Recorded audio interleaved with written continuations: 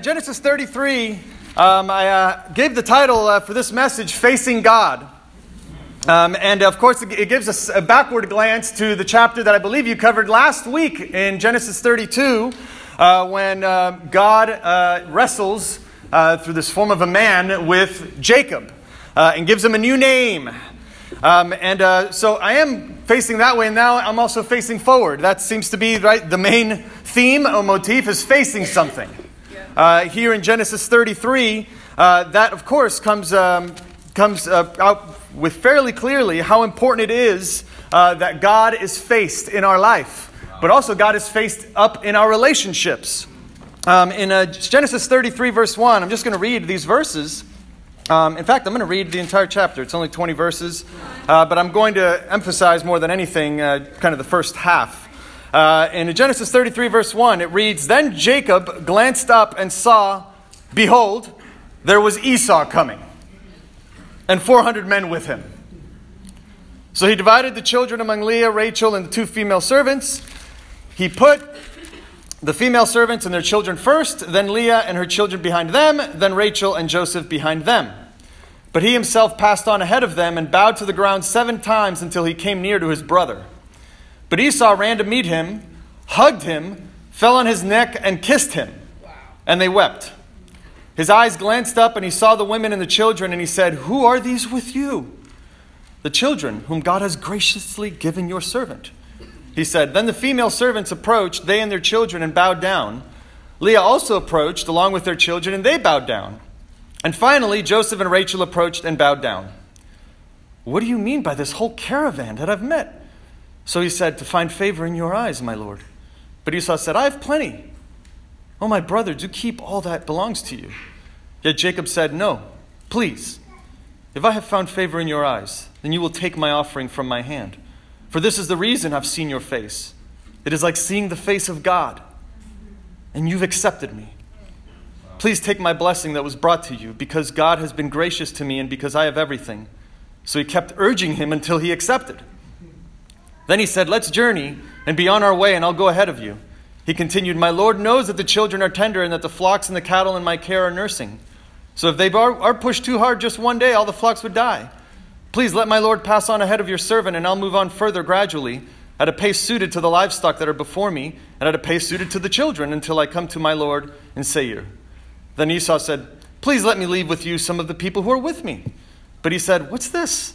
Let me find favor in my Lord's eyes.' So on that day Esau returned on his way to Seir, but Jacob journeyed to Succoth and built a house for himself, and for his livestock he made booths. That is the reason that place is called Succoth. So Jacob arrived in Shalom, in peace, to the city of Shechem, which is in the land of Canaan. When he came from Padan Aram and camped right in front of the city, he purchased a portion of the field there where he had pitched his tent from the sons of Hamor, Shechem's father, for 100 pieces of money. There he set up an altar, and he called it El, is Israel's God." There we go, and that's chapter 33. I'm reading from the Tree of Life version, by the way. As you can see, some of the differences in our Bibles. We know, right, that Genesis 32 is probably one of the most famous stories in all the Bible, for a good reason. For a man to try to spend overnight avoiding his brother or anticipating the arrival of a brother that he's betrayed, and then wrestling with God for the entire night until daybreak, would stand out. And for many of us, we're familiar with the story of Jacob, right? The heel grabber. Not the greatest reputation, right, for good old Yaakov to have. Heel grabber, he likes, and clearly the deception of his brother, of his father, leaving, going to Laban, and then of course he gets a good old dosage of his own medicine. Seems to run in the family.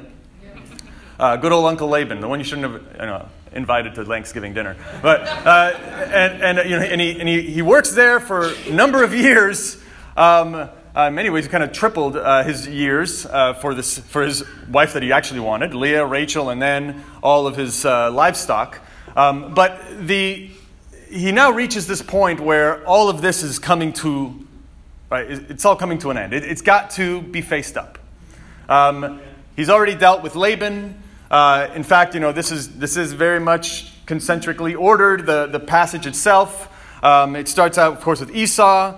He has an encounter with God. He has an encounter with Laban. And the very center of the Jacob story is all the children that he ends up having with these wives. And then it unfolds in the same direction. Laban encounters God, and then here we are with Esau. So the center of it all was God's faithfulness to still provide through this mess of a family yet more children. If we haven't, and I'm sure all of you have already noticed how faithful God has been up to this point in the book of Genesis. But it is all about the face. Very much all about the face. Right, I have a passage here that besides, right, you'll see here facing God. The next passage, notice how often here the word face, and you'll see it there, is highlighted. The word before is the same as face. So 5 times in a single passage, it's the word pen. We probably write it P-E-N. That's for face. The Hebrew Bible actually seems to really enjoys the importance of facing up to things. In fact, in the very beginning of Genesis 1, it says that the Spirit hovered over the face of the waters. Whenever you read a passage where God says, "You leave from my presence," you're saying, "Leave from my face." Even the word for surface is face in most of the passages that's translated. Right? So they placed an emphasis on facing up. Right, on everything that's revealed in the human expression on the face, both emotion and otherwise, is very much right. And one of the most remarkable things about that is that we can't see our own faces. We can see everybody else's, but we can't see what we ourselves are conveying most of the time, unless we really are paying attention. And that's definitely the case for me. But if we take a look at this passage, I just simply want to make an important point about these two halves of the passage. First and foremost, when Jacob approaches his brother, this is after he's had a wrestling match with God. He's been remade. He's been given a new name, Israel, because he's a wrestler, a God wrestler. And now that he has that new name, he's ready to go face his brother. Now, of all the many things that he could do, he could escape. Right? He was he's a wily guy. He could find a way of getting out of this in one way or another, or just simply sending his caravan and saying, "I had another appointment. I couldn't show up today, but I have all these other things to give you." Now, it's definitely all arranged, the meeting with his brother, to butter him up on the way. Right? I mean, and it says he's ahead of the entire caravan. 1, 2, 3. Where am I at? 3, 4, 5, 6, 7. You know what I mean? He's like, "I'm perfectly submissive to you." That looked really weird, but I'm sure it did not look as weird to Esau because it was, that was pretty conventional back then. And he's continually bowing to humble himself. And that's the first word that's actually the main thought that I want to emphasize, is that to be remade and ready to face up to what God brings in our life. Remade and ready. So you can see why I'm kind of giving that backward glance to 32. These 2 chapters are in many ways, to Jacob, the same encounter, but in 2 parts. It's one revelation in 2 parts. One thing is being revealed to him both through his wrestling with God and through his wrestling with his brother. But it's a pretty amazing reversal here of what occurs. We remember Jacob before was pretty bold and a deceiver. Deceived his dad and his brother, of course, stole his brother's birthright, pretty much. He could have given him the stew. You remember that story back in Genesis 20? The guy's hungry. Give him some of the stew. I mean, if it tastes bad, just give him the stew. Right? He was famished. Instead, he uses this ploy to steal the birthright. Same thing, deceives his half-blind dad, and then takes off. Then engages in this little war of deception with his uncle Laban. That would make a really good movie, by the way. Right? Kind of maybe slapstick, but at the same time dramatic. And then, all the while, God, a reckoning is coming. Yeah. And I think that's always the case with God. And if we read over this passage again, after he approaches him with all of his family, he actually gets to see how much God has given him. It says the most dramatic part of it, I think the apex in verse 10, "Yet Jacob said, 'No, please, if I have found favor in your eyes,'" which he actually repeats multiple times, that phrase, "if I have found favor in your eyes, if I find favor in the eyes of the Lord, if I found favor in the eyes of my Lord." I mean, he's humbled, for sure. And he says, "For this is the reason I've seen your face. It is like seeing the face of God, and you've accepted me. Please take my blessing that was brought to you because God has been gracious to me and because I have everything." So he kept on urging him until he accepted. How do we know that Jacob has been remade and could encounter his brother, even in whatever way he did? And there's three things that I want to highlight in this next slide about this. We know that he's already approached his brother with a new name. Right? He's not Jacob, he's Israel. Even though, strangely enough, he keeps on being referred to as Jacob in the narrative after this, which I think is strange. When Abram and Sarai had their names changed, he was always referred to Abraham and Sarah afterwards. For some reason, it comes back to Jacob. And maybe that second half of the passage has something to do with it. He didn't quite get all his deception squeezed out of him. And I think that's actually hopeful as well for us. But he has a new name. And he has a new weakness. He's wrestling, boom, gets the tap on the hip. And now, so I guess when he was bowing to him, he was always also limping at the same time. It looked even doubly strange. He's limping, but he also has a new power. It's almost like a power weakness. It's weird. Isn't that weird to put it that way? He's got a new name and he's got a new power weakness. And I think a lot of it is captured in these three things that are up here. And I mean, he lines up he went there empty-handed when he showed up in Uncle Laban's place. Right. Now he leaves with wives, children, and livestock galore. Dang. And a couple servants who also bore children for him. And in fact, Esau notices this. He says, "Who in the world are all these people? Don't tell me you actually hired all these people to look like your family. Typical of you. You know what I mean? No. How did you deceive all of these people en masse?" No, he said, "No, these are the people that God has graciously given to me." Wow. The first step forward after he's remade is to step forward in gratitude. Yeah. And God has been incredibly gracious to me. Right, and it shows up there, right? In verse 5, it's already there. His eyes glanced up and he sees, "Who are all these people with you? Who are these with you?" It's the people that God has graciously given to me. I mean, we talk about this quite a lot, and in essence, it's always worth repeating how important gratitude. That's right. Being filled up with all the things that God has given to us. Even while most of what we hear, both in media and often in our life and in our ambition, is scarcity. Right? Is here, he cannot deny it once his brother has set his eyes on, "This is your entire family?" I mean, honestly, it would have been like looking into this room. So he's walking ahead of this crowd, bowing 7 times with a limp, and his brother's like, "Who are these people?" You know what I mean? He's like, "You don't like my bowing?" You know what I mean? But he's like, "Who are these people?" And he's, "Oh, these are all the people that God has graciously given me." And it is true. I mean, I can say here very gratefully, know all of you, my brothers and sisters, my friends, and likewise. We have inherited an amazing, set of riches. Yeah. Both in our relationships with one another in the church, but then also, surely enough, I could have very much felt like Jacob. I entered empty-handed. Yeah. Not close to my father, not all that close to my mother, certainly not close to my brother. And then one day I got baptized in Miami, Florida, and I gained thousands upon thousands of brothers and sisters. And that's not necessarily, of course, to estrange myself from my biological family, but to see what a family can look like for the sake of my biological family. Yeah. That is a gift that I received from God. Yeah. And are we ever renewed in that gift? Do we recognize how amazing that is?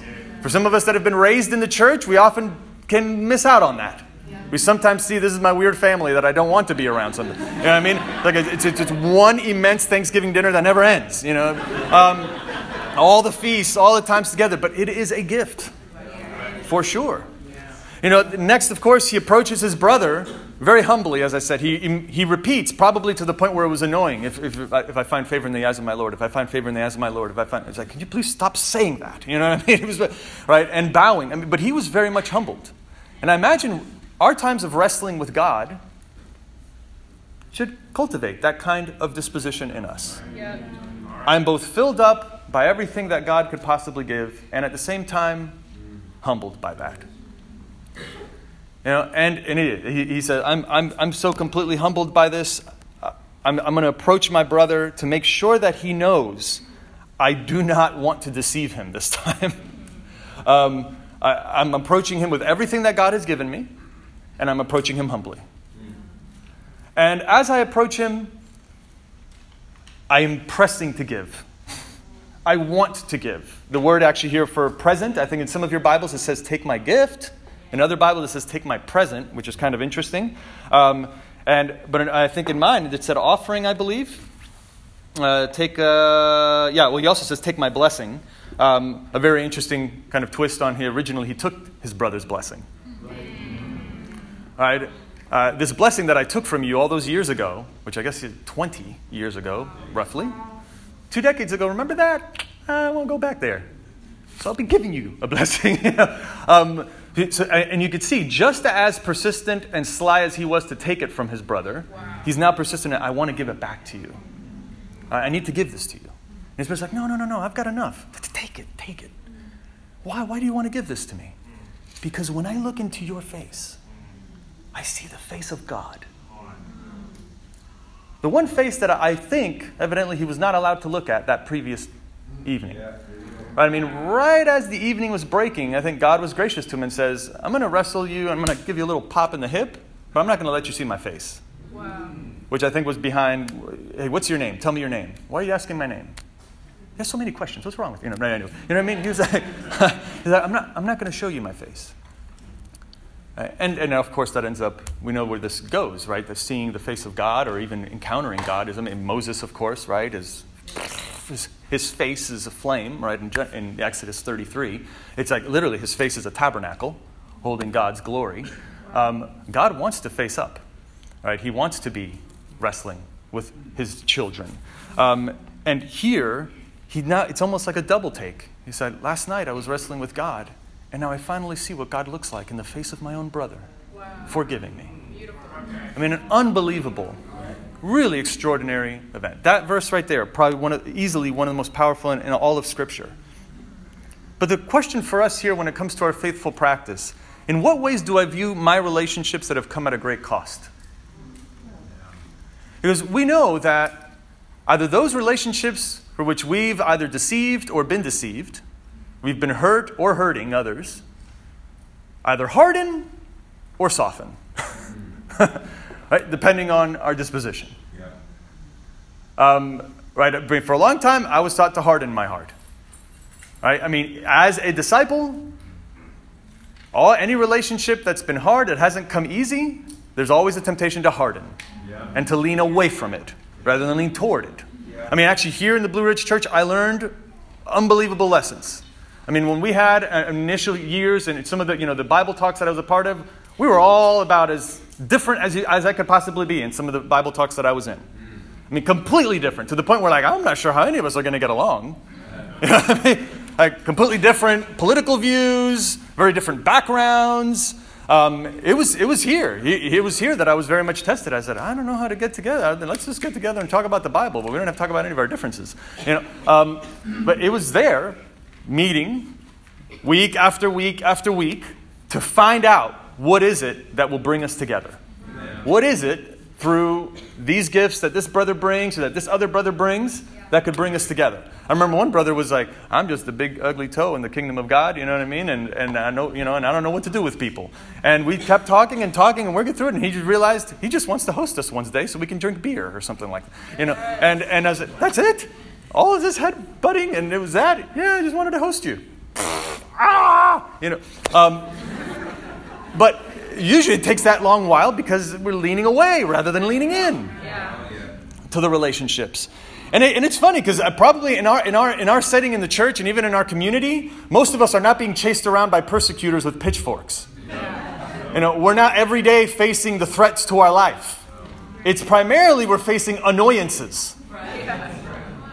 All right, we're facing nuisances, bothersome things, uncomfortable things. Well, to be remade by God, and this both even covers our own time of reading the Bible and praying, is to be able to actually step confidently back into some of these situations. Right? And say, I want to see God's face. I want to see it. Show me. And I'll step up. I'll bow down 8 times if I have to. But it would be great for us to ask, right? In God's namesake, and say, what are some relationships that now as a remade human being I need to reapproach? I mean, I honestly, at home, I've seen the face of God more than any other place. But over the years, I've seen all the forgiveness that I've faced from my wife, which has been a lot. When I read this, it's seen the face of God when I look into the face of Betsy, for all the ways that she's persisted to say, I want to help you grow. I want to help you grow in connecting emotionally. I want to help you grow and not hardening or leaning away from these things. And all those places, it's been the face of forgiveness. From the kids, same thing, from the face of forgiveness.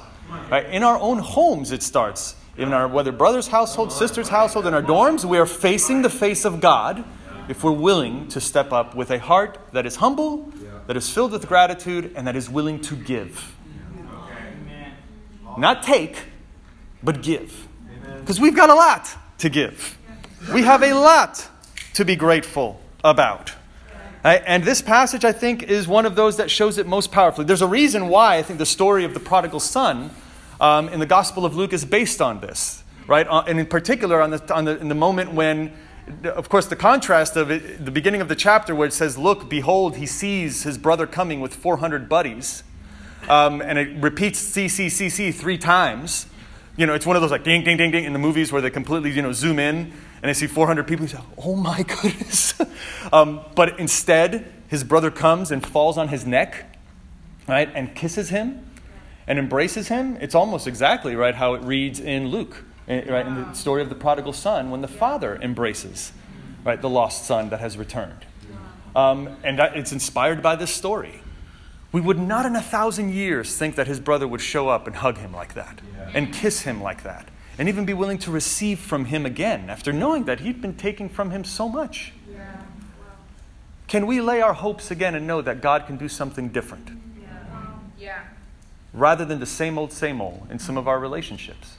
Are we willing to venture forth to do that again? Because we may very well see the face of God. Right? And I think as we move forward in this passage, there's a few other things to talk about in the last half. He keeps on urging him, receive this gift from me, receive this offering. In many ways, actually, he's approaching him as God, by giving a peace offering to him, which is another pretty remarkable aspect of the text. But in verse 12, he says, then he said, let's journey and be on our way, and I'll go ahead of you. So he's like, hey, we're together, buds again. I don't know if they were buds, but anyway, they're like, buds again, let's go. It's like, about that. My cattle and my kids will get really tired if we walk. You guys seem to be like pretty brisk walkers, if you know what I mean. So they'll get really tired. Can we just maybe take a rain check on this one? And he says, oh, I'll just go ahead of you. Yeah, just go ahead of me and I'll meet you there in Seir. It's like, go ahead. I'll meet you out in Crozet. Goes on out. It's like, peace, and out. This is strange in the text. Like, they just had this amazing, brother, I love you, baby. You know what I mean? They're swiping their tears and snot all over each other, whatever it is that they did. And then he's like, oh, you're going to meet me over there and say, yeah, go ahead, bye. Hey, let me get out of here. Let's go. Goes to Sukkot, and then goes to Shechem. I don't know what happened, right? We never hear from Esau again. Esau must have been like, typical, okay. I'm happy with what happened. I'm not going to think about the final day. I mean, he leaves his brother. He's like, what? Why? Why did you do that? It's really weird. He's like, I got to get going. Now, his faith, though, has been telling him the whole while, right, if we know from the previous chapter, that he needs to get back home. He needs to get back to Canaan. This is not about going with his brother anywhere. Even though he should have just told him, my faith has called me to go back to Canaan, to the land of my fathers. I need to go back. But instead, he's the same people, okay, I'll go with you. I'll see you in a couple days. Yep, didn't see him again. But there's something here that's, I think, remarkable, and I wasn't quite sure how to put it in the last slide. I think we had to face amazement. right? To be amazed enough to know that this kind of encounter can happen in our life. Now, I think the example of Jacob is in some ways very hopeful because we see that this guy was far from perfect. After he was even remade by God, he still ends up pulling off this semi-deceptive, what's deceptive, right? Deceptive, you think he had a moment of glory there with his brother. And then he's like, I'll be back. Maybe some of us maybe feel this way. Yeah. We'll hear this sermon and we'll be back to our old ways in a couple of days. And does any of what happens in the verses that I just read undo what happened the previous day or the previous night? No. He's still a man that has a new name. And I think that's part of the reason why that goes back to calling him Jacob so often. To have this kind of amazing vision of God takes faith that is tested. He would not be called Israel unless his faith was tested, which is exactly what the name means. It's the God wrestlers. Imagine an entire nation of all the names that it could have been given. It could have been given the people of Abraham. It could have been given a lot of names. People of Isaac. But no, it's given the people of the God wrestlers. People whose faith is only made real because it's continually tested. Wow. And this is exactly, of course, many ways what happens with his life moving forward. And you'll see it as you go through the chapters. Unfortunately, the deception comes out in his sons, unfortunately. Right? And he sees the consequences of his own life and his character on his children. But all the while, God is faithful. God is amazing even when we're waiting to have pure motives 100%. So this vision of God, one of the most inspiring things about this passage, even though it ends with this Jacob being back to his old ways in some fashion or other, but we know he's been changed. We know all in this room we've been changed by God. In this passage and the previous passage, God shows he's not into some cheap reconciliations. He will confront us, he will wrestle with us, and he expects us to wrestle with him. If anything, Jacob, he's tenacious. There are many in our churches in Blue Ridge and in Richmond, amazing examples of tenacity. Yeah. We have people that have gone through the ringer. Yeah. And in fact, I'm looking at every row. I know everybody in every single row. Yeah. I mean, every single person. I go by here. We'd have like a tenacious faith seminar, right? I can name some from every single row. Wow. We have it. God has given it to us. We can say the same thing as Jacob. God has been graciously giving me so much over all these years. But if we want to be filled with amazement, it does take this venture of faith to be tested over and over again. It's clear from Jacob that it had to be tested again. Yeah. He went back to his old ways. So that another test will come along. Thank God that he's not giving up on us. Yeah. But if we want to have that, there's a number of impediments to identify in our life. One is waiting to have 100% pure motives. I'd be the first person to say, as a spiritual discipline, cleansing our heart, we should always do that, right? Check our motives. Am I doing this for myself? Am I serving my community? Am I sharing my faith simply out of duty, simply to please this or that person over here? Okay, we ought to do that. Will we ever reach a point where we are convinced I am 100% pure in my motives? Now we know what Matthew 5 says, blessed are the pure in heart, for they will see God. We got to purify our hearts. Now Jacob, he saw some amazing stuff. Yeah. That hardly qualifies as 100% unalloyed, you know what I mean, motives. Thank God his grace is that abundant. Yeah. For us to wait to have 100% pure motives before we do something, it ain't going to happen. To break it to you, it's not going to happen. We should always revisit our motives and cleanse the heart. But let's not wait to give and to be humble and to be filled with gratitude because of that. Amen? Yeah. Right? Obviously, anger and regret can very much keep us, right, from seeing the amazing things that God will do when we face up to what God is doing through our relationships. In fact, another great account of the faith with Cain and Abel in Genesis 4. It actually describes him as right? When God addresses him, he says, why is your face fallen? Well, why are you angry? And why is your face downcast? Right. And that whole account, same two brothers that don't want to face up, right? With one brother not wanting to face God. This is in many ways the inverse of this passage, right? It's a brother he says, why are you angry? Why aren't you looking at me? Why are you turning away from me? He says, I can't face up to God and face up to my brother. And the more I turn away, the more murderous I can even become with my attitude, my heart, and in this case, his actions as well. Right? If we can check our anger, check the regret that we're carrying in our heart, we'll open up to God's amazing ways. We'll open up to it. Clever strategizing and plotting. The most awesome thing about this passage is that it all depends on faith. He couldn't control his brother's outcome. He had the caravan set up. He bowed 7 times. He had the limp. Clearly, he may have thought, if I do everything right, I'll get the right outcome from my friend. Right. If I reach out to them with such and such way, I'll get the right outcome. If I reach out to this brother or this sister, I'll get the right outcome. No strategizing can replace faith. Yeah. It helps in many ways. But faith, tested faith, makes a difference. Yeah. And even then, it won't control God. God did something incredible. And he showed that he was faithful. Our anxiety, whatever it may be, we can learn that anxiety, anger, clever strategizing, all of that can stand in the way of an amazing vision of God, of facing up to God and seeing how awesome he is. Turn with me here to 2 Corinthians. I want to fast forward to end with this passage.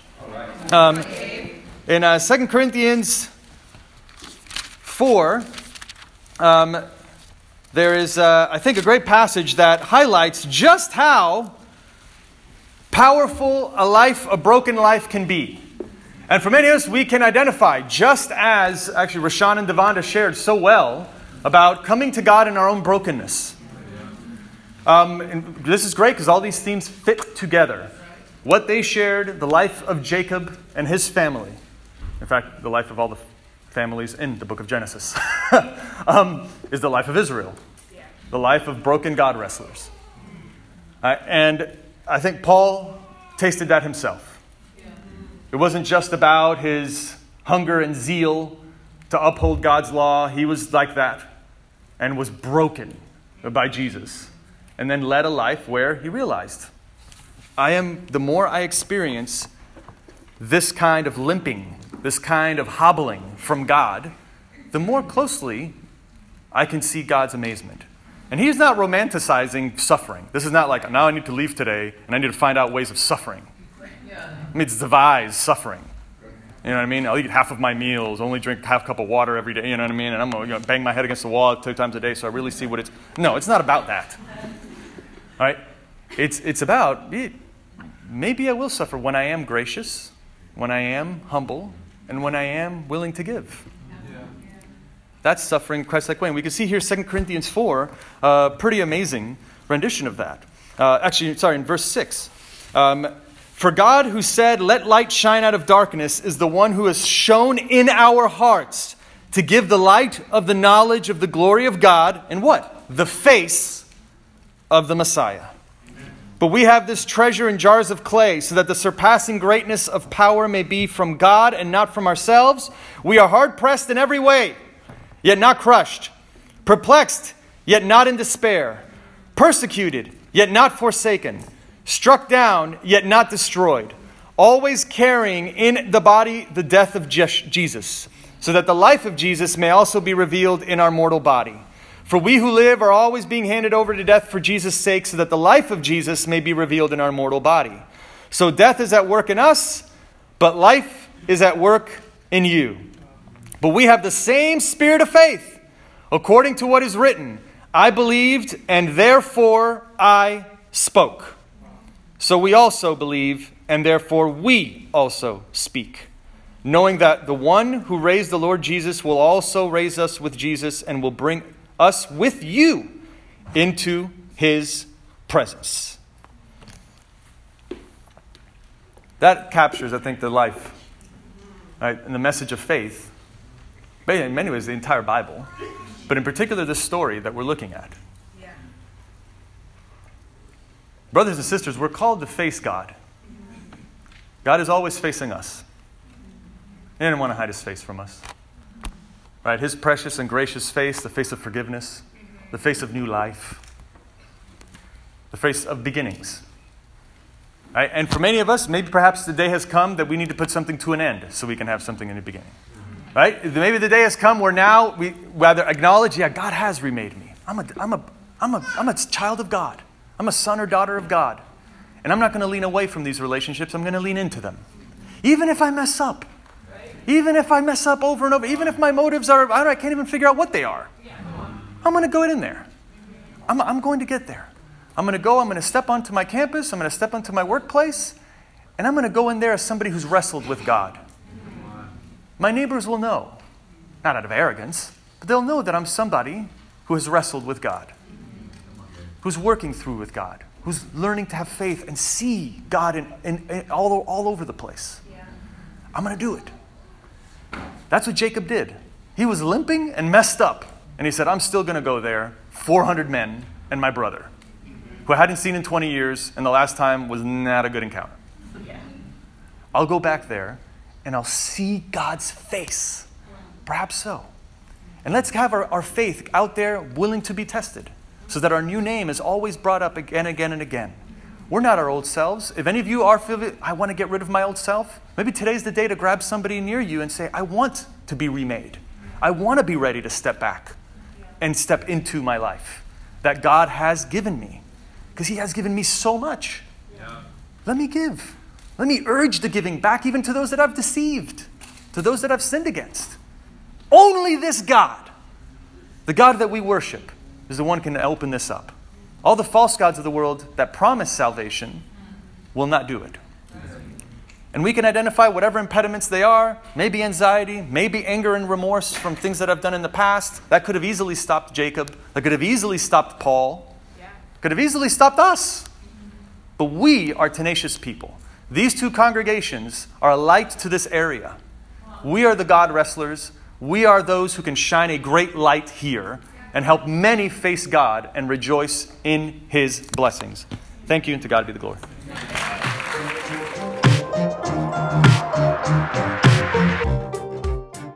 Thanks for listening to the Blue Ridge Podcast. My name is Seth Mitchell, and if you'd be interested in more resources like this or connecting with us, you can go to blueridge.church or join us at Burnley Moran Elementary School at 7 p.m. Wednesdays or 10:30 a.m. Sundays in Charlottesville, Virginia. Thanks for tuning in, and see you next time.